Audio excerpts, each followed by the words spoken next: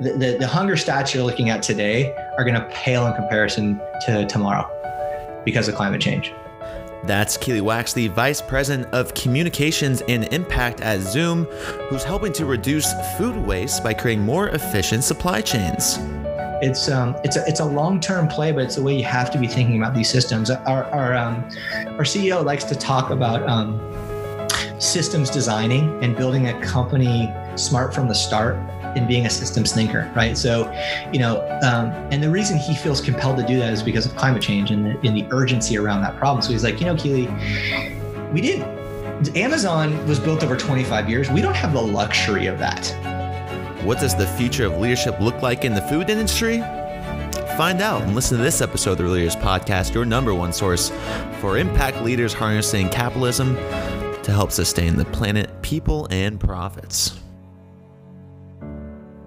5, 4, 3, 2, and 1. And welcome everyone to the Leaders Podcast. I'm your host, Kevin Edwards. Alongside us today, joining us from Oakland, California, is Keely Wax, the Vice President of Communications and Impact at Zoom, that's developing technology for a larger and smarter, sustainable food system. Keely, thanks for coming on the show today. Hey, Kevin. So really, really honored to be here. It's an honor to have you here, Keely, because when I was doing research for this podcast, this company, I was like, man, this is a solution that can exponentially, solve some of the world's global food supply and distribution problems. So before we kind of get into all the problematic stuff, all the process stuff, would you mind telling myself and your audience a little bit of your background, your upbringing, your story, your childhood, and why you're so invested into a company like this? Yeah, sure. That's a big question. I'm humbled by the question. I feel really lucky. I feel super fortunate to be able to do something that I love to do and for a company that I love to do it for, and to be able to go to work every day and say we're trying to solve something big, and to be able to go to work every day and inspire a team across the organization to help address a really big problem, which is climate change. And we're doing that through food waste. It's an amazing business, actually. So food waste, actually, if it was its own country, would be the third largest emitter of carbon emissions in the world after China and the US. So, food waste is problematic in a lot of ways, but it's also a huge lever for addressing climate change. And so, our founder is a brilliant guy, and he has this really elegant way of looking at the world, which he thinks that the food system, supply and demand, are out of balance, and that we overproduce because we know there's a bunch of waste in the system. So that if we could actually create demand signals and better connect from demand all the way down to supply using technology, that we would help be able to address some, if not all, of the waste that goes into the food system. And the food system is wasteful in two ways, right? It's both the food that's produced and never consumed, but it's also the packaging, the way it's transported. And so we are looking at all these amazing technological solutions to help address that. What brought me here was I actually, I didn't study food. I didn't study tech. I just kind of kept learning and followed passion. And so it led me to graduate school where I studied environmental economics. And then that led me into actually working in clean energy, which I did for more than a decade. I was really, really lucky to be at the forefront of that movement. And then the food industry was the next really interesting channel and challenge for me. So, I'm super lucky, and I'm having a blast. Well, we're super happy to have you on the show, Keely. And you made a couple of good points there. One, your founder, he believes in this food system can be changed to really have an impact. Is capitalism a system? Is society a system that can be changed and updated and evolved? And maybe what are your thoughts on that since you've been working at Zoom? Yeah, it's funny. He and I were actually just talking about this the other day. And look, I think capitalism as a system works. But it needs checks and balances, and it's here to stay. I don't think we're going to see a world without capitalism, at least not for a long, long time. But I think what we are seeing is capitalism evolving. And, it takes probably slower than many of us would like, but capitalism is moving from a system that was primarily driven by one metric, right, which is profitability, making money. And now we're seeing a system that's evolving to account for some of those other really important metrics, whether they're human, social, or environmental. And we're starting to see what started probably 20, 25 years ago, kind of in corporate America. We're starting to really see that ground itself in practical ways, right? So and an example of this is like one of the largest growth areas in investing is in ESG, right? Environmental social governance. And large amounts of funds are starting to be created to invest in companies like ours and others that are not just looking at the financial rewards or financial outcomes of a company, but they're also looking at some of these other benefits. And I think what's exciting about that is, at the nascent stages, so companies are investors, funds, family foundations, others are saying, look, we want to put money into companies that we think are going to be successful financially, but that are also doing these other things. But what's starting to happen now is we're starting to get a greater link between those environmental and social outcomes and profitability. And so whereas before it was kind of a feel-good investment strategy, we said, look, there's a big trend here. It feels good for us to be making some investments. Let's do the bare minimum to make sure that these organizations are actually getting the environmental and social benefits that are stated in their purpose, to now actually linking performance across those different categories in ways that we haven't seen before. And you can see a day where not only will there be high correlation between profitability and those environmental and social outcomes, but we're gonna start to see companies, investment firms, others really looking to those environmental and social metrics as the lead over profitability. I think it's going to take time, but I think we're starting to see that. Well, it's good to hear. What I find so interesting about Zoom is not even just the philanthropic idea of it. Obviously, the packaging is sustainable now. I saw it was made out of sugarcane. But the bigger issue I want to talk about today is distribution and demand. So like a lot of problems I've found in the plastic problem is, great, we can make all these recyclable materials, we can put them in all these packages, but if that material gets recycled and then I as a consumer throw it back into the landfill, it's a waste. And so the problem with apparel, problem with plastics now becomes how do we create a more efficient supply chain, a supply network? So I was hoping you could explain with our audience maybe a little bit more about Zoom, how it's using food analytics to create a more efficient supply chain for the end user. Yeah, sure. I mean, what you're really describing is what we call a circular economy. Okay. Right. So you have reuse and or repurposing of products that stay in a circular economy. So an example of that would be look at packaging. So our packaging business, we're using ag waste. Okay. So historically what you would have is a farmer would go out and grow. They would have the products they would sell, and then they would have a bunch of ag waste coming out of it. A really example of that is sugarcane, as you talked about earlier, right? So the way sugarcane is produced is it's a big stalk, almost like corn. Juice out, and that's where sugar comes from. And then they throw this massive stalk into either a landfill or back into their farm, and it lets out methane gas, et cetera. And farmers they're not trying to be, it's not like they're intentionally trying to be bad. It's just that that's the intent. The intent of their growth was to create sugarcane, not to use the stalk. So we're like, wait a minute, all that energy, all that water, all the carbon emissions that were used to grow that sugarcane, we could actually use that and do something with it. So we're taking that stalk and actually producing molded fiber packaging, right? So, kind of like what you would see like in a bowl at Chipotle, that's molded fiber. It's everywhere. We can actually take that ag waste and make really high performing and cost effective molded fiber products. So you're taking something that would normally be waste and you're re-entering it and reusing it into the system. Okay. Now where that gets really exciting is, imagine if we could do that for other types of other products, or imagine that sugar company uses that same molded fiber for their packaging, right? So you have a full system where the sugar cane is used to grow the sugar. You're using the sugar cane fibrous stalk to make the packaging. The packaging comes back. It's composted in some type of municipal system, comes right back in. It's used to create soil and compost that then goes to grow the sugar cane again. So you have this perfectly closed loop system, and we need more systems like that and they're starting to emerge. There's a really cool foundation called the Ellen MacArthur Foundation that specializes in this. It's obviously a conversation that's a little more advanced in Europe and some other economies, but the US is starting to pick up on this. And so, that's just one of the business units that we're looking at.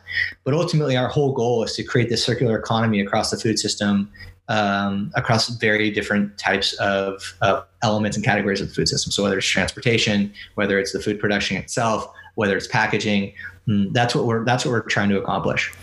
So let's take those different types and let's maybe break them down. I'm like really interested in this. What about like a retail, like a restaurant? How are you working with them to improve their efficiency and thus decrease their food waste?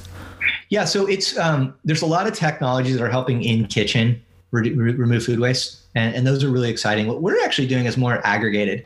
So what we're trying to do is we're trying to provide them with solutions that helps us aggregate all that demand.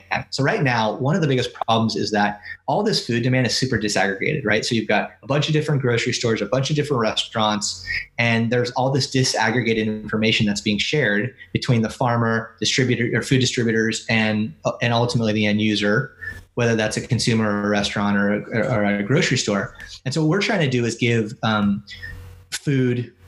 members of the food supply chain, we're trying to aggregate that information by giving them tech solutions that gives us data, right? So we call it demand signals, right? So what we try to do is say, okay, look, we know you have a restaurant. We know you're trying to do food delivery. We're going to try to provide you with a more efficient way of delivering your food. And in return, we're going to take that data, that aggregated data, and try to create a data lake. So we know, oh, actually, you know what? The Bay Area needs 400,000 tomatoes on any given day.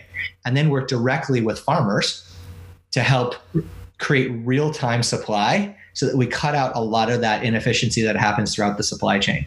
That's the kind of the large long-term vision for us. So in the short term, we're addressing sustainability issues around packaging. We're addressing them in some of the transportation stuff we're doing around batteries, which is really interesting. And then we're also trying to address this issue around food delivery. And food delivery is interesting because right now we don't have a direct solution that actually has a sustainable benefit. But we know that if we can get enough information and data around food delivery, we could have a huge aggregated impact, as I just described. And that's really fun and interesting, but it requires a ton of patience and it requires a ton of discipline because we want to have the immediate effect, which is what's exciting about our packaging business. But this larger, big strategy is something that requires us to continue to hammer away at every day and provide real-time solutions for our customers. It's really interesting is that you ask what does leadership look like? And for us, we ourselves are an enabler. Like what we're saying is food companies across the supply chain, let's enable you to make great decisions for your business, but also for the planet or socially, whatever the outcome is you're looking for. You're really the champions of this. We're nothing more than a tech enabler to help you accomplish your goals. And, sometimes it's taking that step back and, in a humble way and providing those options for restaurants, for grocery stores, for food delivery companies, instead of us being kind of the ones that are getting the credit for actually accomplishing those goals. It's really up to them. It's really up to those companies. We just have to provide them with a technology that's scalable and cost effective, and then let them really do the rest. Yeah, well, I wouldn't sell yourself short there, Keely. I mean, I think tech companies are, like you just said, cost efficient. And so, a company like yours, you're taking that long-term approach. It's very difficult. That's what I would consider, being a leader in this space, is you're knowingly going in with an intentional idea to, one, create impact, and two, say, hey, this is going to take a long time to do, and we're not about these short-term profits. But it's interesting though. So do you think that's something that a lot of business owners are struggling with in terms of not going towards that impact or sustainable route, is just the immediate returns or just the discipline maybe? What do you think it is? Well, that's what's so interesting about food, right? Is that so we talked about food waste, right? So food waste is a $990 billion problem globally, right? Again, it's the third largest emitter of carbon emissions. So it's in aggregate, it's a humongous problem, right? But then when you go and you talk to the individual actors in the food system, they're all like real margin thin, right? They're all volume players. They have really low margins. So if you go to them and said, hey, you need to save the world by using sustainable packaging or by being more efficient in your distribution, but it's going to cost you 30% more, you're putting them in a pretty bad situation, right? So they don't have that margin to play with. So it really is up to us tech companies, other types of companies, to be able to like really drive scale and efficiencies for them so that they don't have to make that trade-off decision, right? Like not everyone is fortunate enough to be a Whole Foods where they're selling to people that, can afford the extra cost of organic food or sustainable packaging. If we're going to really address this problem, it needs to be done at scale and it needs to be available to everyone. And that means we have to make it available to all businesses regardless of their margins.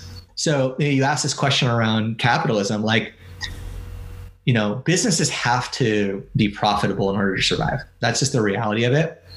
And so what we want to do is we want to help companies avoid having to make that trade-off, right?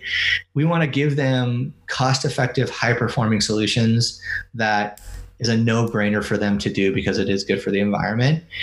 And there's other variables at play here. I mean, consumers are obviously starting to demand some of this, and governments are starting to regulate it. So, the food companies are caught in this really tough situation where they're being told what to do. They're trying to follow demand and being loyal to their own customers, but they don't always have the solutions readily available to actually address it without having serious repercussions to their business. So, that's where companies like Zoom and others come in, and I think we can play a really important role.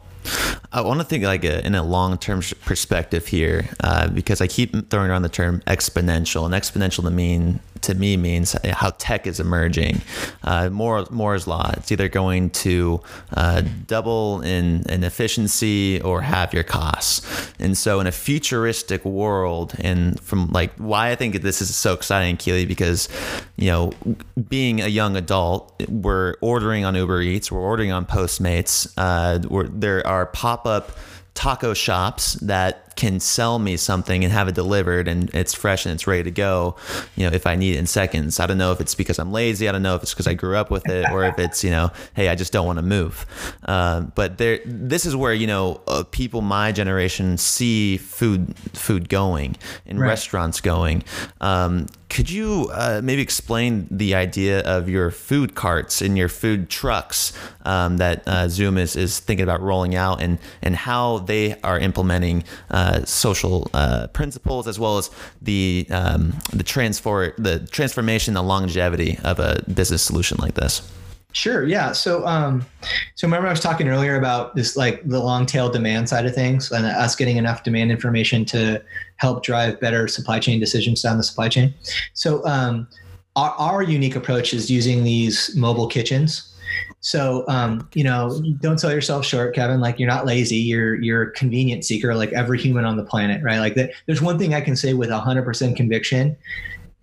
We are convenient seekers, right? Like all humans do that, whether you're a millennial, a Gen Z, or a Gen X or older, or a boomer. Like we all do, and so, food delivery is here to stay. The economics of it right now are wonky. It's being subsidized in large part by some big companies, but it's here to stay. And it's, look, it's a pretty amazing thing. I can order a burrito from my favorite shop here in Oakland and have it delivered pretty quickly. I will say though that the convenience is not matched by the food experience today, right? So most likely you're going to get food delivered and it's not nearly going to be as great as an experience as you would have in a restaurant, right? It's probably going to be a little colder. I call it sweaty. Your food's a little sweaty. It's in the box. It's like, they're starting to get like some condensation, and like the burrito's kind of pushed to one corner of the box. And so, so our packaging strategy is informed by that. So we want to create packaging that helps food delivery create a more enhanced hospitality experience. An example of that is we just announced with Pizza Hut this new round box. I don't know if you saw that. With the grids that you can cut the box. Yeah. As a grid you can cut through, but then it's also, the pizza's actually elevated so that like the grease drops through. There's all this like science and physics and science behind kind of airflow. So the pizza stays warmer and crispier. It's just a better experience overall. So we can apply that to other types of foods as well. So packaging is trying to address that, but the mobile kitchens is really interesting too, right? So restaurants, as I said before, really kind of they're constrained by capital, right? And they have high risk. Restaurants fail all the time. So what we want to do is go to a restaurant owner and say, hey, look, we know using data, we know that let's just say Kevin's Meatball Shop is based you're in San Diego, right? So let's just say we know there's Kevin's Meatball Shop is based in La Jolla, right? And you've got a lot of demand in La Jolla, and you're able to service that sector or that area pretty easily with delivery within a 30-minute range. But let's just say Zoom comes to you and says, hey, look, we actually know, Kevin, based on credit cards and credit card data and other data, that there's a huge demand for your meatball sandwiches in Chula Vista. And you're like, well, that's great, but I don't want to spend hundreds of thousands of dollars and time and risk to put a new restaurant out there. I don't really know. So we would come to you and say, hey, look, lease one of our mobile kitchens. You can go on a month-to-month lease. We'll put a kitchen out there, and we'll come every morning. We'll come to your store in La Jolla. We'll load up our mobile kitchen with all the right foods, and we'll put that mobile kitchen in Chula Vista, and we'll work with Uber Eats and DoorDash and Postmates and increase your delivery market by X amount. And then you're like, oh, and by the way, Carlsbad also has that demand. So now you have 3 working restaurants with 0 capital X risk, right? And you're there immediately, and you can test the markets. So that's super exciting for us. And, we started this with our own pizza brand, Zume Pizza. We paid our people a fair living wage, because you can cut down a lot on the actual overall total amount of labor by doing this, but you can pay people better. And then again, for us, the bigger play is getting this data and understanding all the ingredients, all the inputs that go into it, so we can start aggregating this information. And that's a long-term play for us, but we think that that's really important, and so it doesn't have the immediate benefit of the environmental return we necessarily see on some of our other businesses, but in aggregate, we think it will. But we also think we're really solving a big problem for restaurateurs. And, ultimately we're food lovers. We started our company in pizza. We love food. We know food has the power to make people's lives better and make the world better. And we want to make sure that food restaurateurs and others are successful. And it's pretty fun to see them be successful as a result. It's very rewarding. And, the last part of this is food delivery is not going anywhere. It's a $35 billion business today. It's going to be a $365 billion business by 2030. It is here.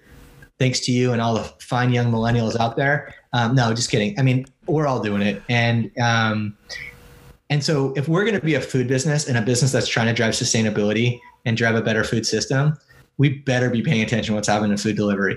And, the US is actually behind on this. Europe, India, and China are like so far advanced. It's already taken off. So I think I've said it's probably after the Green Revolution, it's probably the second biggest transformational thing in food over the last 100 years, because it is changing the way we eat. It's changing the way we socialize. Dude, they're building houses now, new apartments in San Francisco and China and other places without kitchens, right? So it is because of food delivery. Yeah. So people don't want to cook anymore. People just want to either take food out, prepared foods out of a grocery store or convenience store or a retail or another restaurant, or they want to get it delivered. And so it's hard to get your head around how transformational it is. Like, we're going to turn around in 10 years and be like, oh my God, what just happened? Right. I liken it to kind of like the Amazonification of retail. Right? You're like, oh, here's this company, they're selling books. Next thing you know, they like own retail, right? Right. And that's exactly what's going to happen in food. And the good news is there's companies like Zoom and others that are saying, okay, hold on. We know this is transforming the food system. We know this is going to have, major effects on restaurateurs and people. Let's try to start doing it the right way from the start. Yeah. And that's the intent for us. See, yeah, exactly, and that's why I'm going back to the leadership things. I think you guys are looking forward and ahead on this and saying, hey, look, we produce enough food on this world to feed everybody, but it's just not being distributed properly. How can we play our role in this, which I think is really interesting. But I like your meatball example, Keely. Let's stick on that example really quick. So what else can you do for me? If I was a meatball restaurant, what about my beef intake, where I'm getting my suppliers from? What about, I make a mean marinara sauce. I'm looking for my tomatoes. What about shrinkage? Do you track shrinkage from geographically from a tomato supplier in Mexico versus one in Chula Vista?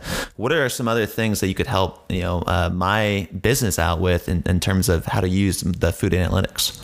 Yeah, we're certainly not going to get in the business of telling what people should and should not eat. There's a lot of people that say to stop eating meat.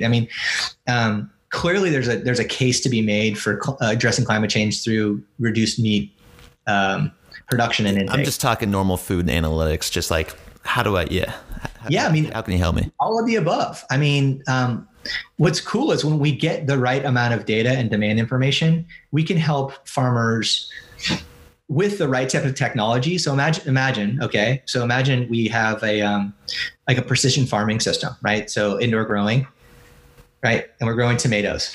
And right now that tomato grower is getting information from a bunch of different distributors. They're aggregating and saying, look, we need to grow 300,000 tomatoes this year. They're going to come in at different times. We don't know exactly when. We have a general sense of when the demand is going to come in, right? There may be more tomatoes eaten during the summer, with a nice variety. I don't know. Right. But they can't get specific. If we get enough data, aggregated data, we can actually go and say to a farmer at Precision Farming in a greenhouse and say, dude, we know that you're going to need 100,000 tomatoes on September 22nd. And we know exactly where they're going to go. So this is when you need to start the plant. This is how much water you're going to need, how much energy you're going to need, how much nutrients and inputs you're going to get in. And it's going to be not just precision farming, it's going to be coupled with precision analytics and predictive analytics. And that is where it gets really interesting. So then we can help, to your point, really manage inventory, supply chains in ways that we never could before because the information has been disaggregated. And that gets super, super exciting. And then you think about the use of those agricultural products across the suite of products, right? So let's just say we have tomatoes and we grow tomatoes and those tomatoes are consumed in food, in some kind of food products, whether it's canned tomatoes for pizza sauce or a nice salsa, whatever you want to do. And then you have this stock, tomatoes are grown on stock. Well, what do you do with that stock? There's a ton of stock. It's a long form fiber. We can actually use that tomato stock to grow packaging and to make packaging with, right? So you start finding all these connections, data connections that didn't exist before. And that's where it gets really powerful and impactful, and that gets me very excited, but it's a long-term play, but it's the way you have to be thinking about these systems. Our CEO likes to talk about systems designing and building a company smart from the start in being a systems thinker, right? So, and the reason he feels compelled to do that is because of climate change and the urgency around that problem. So he's like, Keely, Amazon was built over 25 years. We don't have the luxury of that. We have to be designing and thinking about this company in a systematic way, deliberately from the start, because we have to address these problems immediately, right? And so it's that sense of purpose and urgency, which is really a big part of the Zoom ethos. I have a question. I was speaking with a good friend of mine who runs a wholesaler distribution center in the Pacific Northwest.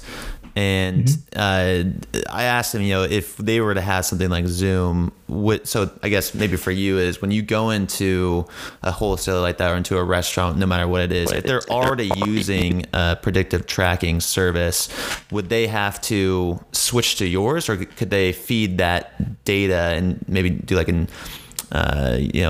just crowdsource data into your software to then provide them with some solutions? Yeah, I think it depends on who it is and what they're doing. I don't think the predictive analytics that exists today is all that effective, or we'd be solving a lot of these problems already. Yeah, true. So, the average produce goes through 12 steps before it actually gets to the consumer. I didn't know that. And the reason that is because there's not shared information, right? So it's super disaggregated. So someone might have predictive analytics within their like unique little ecosystem, but no one's looking at this holistically and really understanding all the big pieces in a way that's going to have impact at scale. And that's what we're setting out to do. A holistic approach to the food supply and distribution system. Interesting. Okay. All right, Keely, I'm interested. I was looking at some stats earlier today, and you mentioned 2030. 2030 is when the United Nations Sustainable Development Goals are set or are due, I guess. Yeah. And going on their website, they said, I think it was, do I have the stat right? Yeah, 815 million people don't know where their next food or their next meal is coming. Yeah. And 20% of that 815 million are in urban areas. Yeah. Where do you see Zoom's role in that food insecurity issue? It's funny you ask. It's not funny you ask. It's terribly sad that you ask, but I guess it's appropriate that you're asking. So interestingly enough, what ultimately motivated our founder was this food insecurity and political security issue. So, and a lot of it was driven not by hunger, but hunger is going to be the hunger stats you're looking at today are going to pale in comparison to tomorrow because of climate change. Right. So if you think about the crisis on the United States southern border today, a lot of that's being driven by food insecurity issues in the highlands of Central America. Arab Spring, right, was driven in large part, in some parts at least, by a spike in wheat prices. Right. So we're already seeing massive amounts of exodus and people movement and political insecurity driven by hunger and food issues. Right. And climate is only going to exacerbate that issue, right? And I can't even remember off the top of my head, but if you look at like something like 150 million people are going to be put at risk of being put out of their homes. And by the way, and not in rural areas, in urban areas like Jakarta and other places within the next 10 to 15 years because of climate change. That is so frightening, right? I think at one point there was in World War II, there was 10 million people that were displaced. That number is going to look nothing. It's going to pale in comparison to what we're going to see around climate change. So this hunger, food security, and political security issue is one that I actually think it's going to be the ultimate driver of the world addressing climate change, not food, not fixing the environment or saving Mother Earth, which in itself is a good enough reason. But I think it's going to be these other major political drivers. I just hope that we get ahead of it quickly enough with real political, not just like tech solutions to help address it, but real political solutions, because when it hits, it's going to be really sad. There's going to be so many unfortunate people that are going to be struggling and starving, and there's going to be war and really horrible things happening. And I don't want to be a downer. I think it's just the reality of what we're facing. But I'm also really optimistic. I think humanity has faced really dark times before, right? Pre-Enlightenment, there were pretty dark times, right? We've all seen movies and shows about what the world and read books about what life was like pre-Enlightenment. And I think my hope is that we're kind of coming into this new Enlightenment period where we're putting, the environment at the forefront because we're understanding the social implications of it. Interesting. Okay, so what maybe cross-sector partnerships or what government intervention would incentivize your industry to really produce these sustainable foods? What's the government's role in this? Yeah, that's a good question. There's a ton of levers that the government could use to make change. I'm not really hopeful.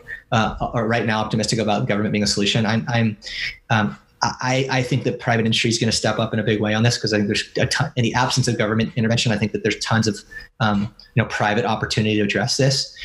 Certainly, putting a price on carbon across multiple industries would be helpful. We've seen it a little bit in energy generation and transportation, but I think we're going to have to do it across a wider swath of industries to put a true to truly capture some of those shadow costs that exist in the marketplace, whether they're health related or environmentally related, or as we talk about, geopolitical and national security related.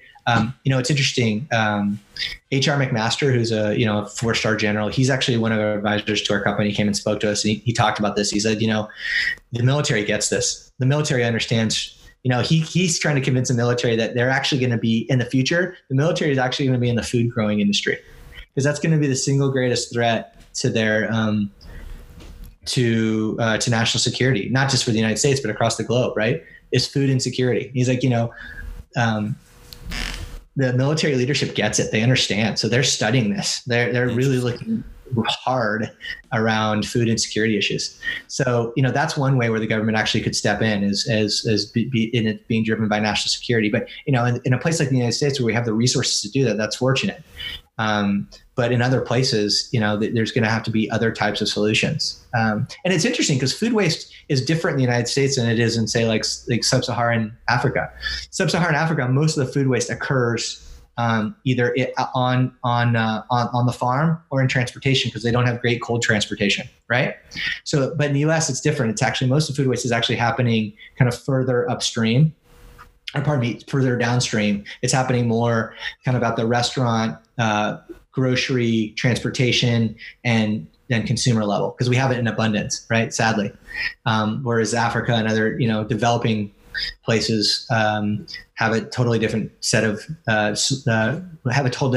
problems, and will require different policy solutions.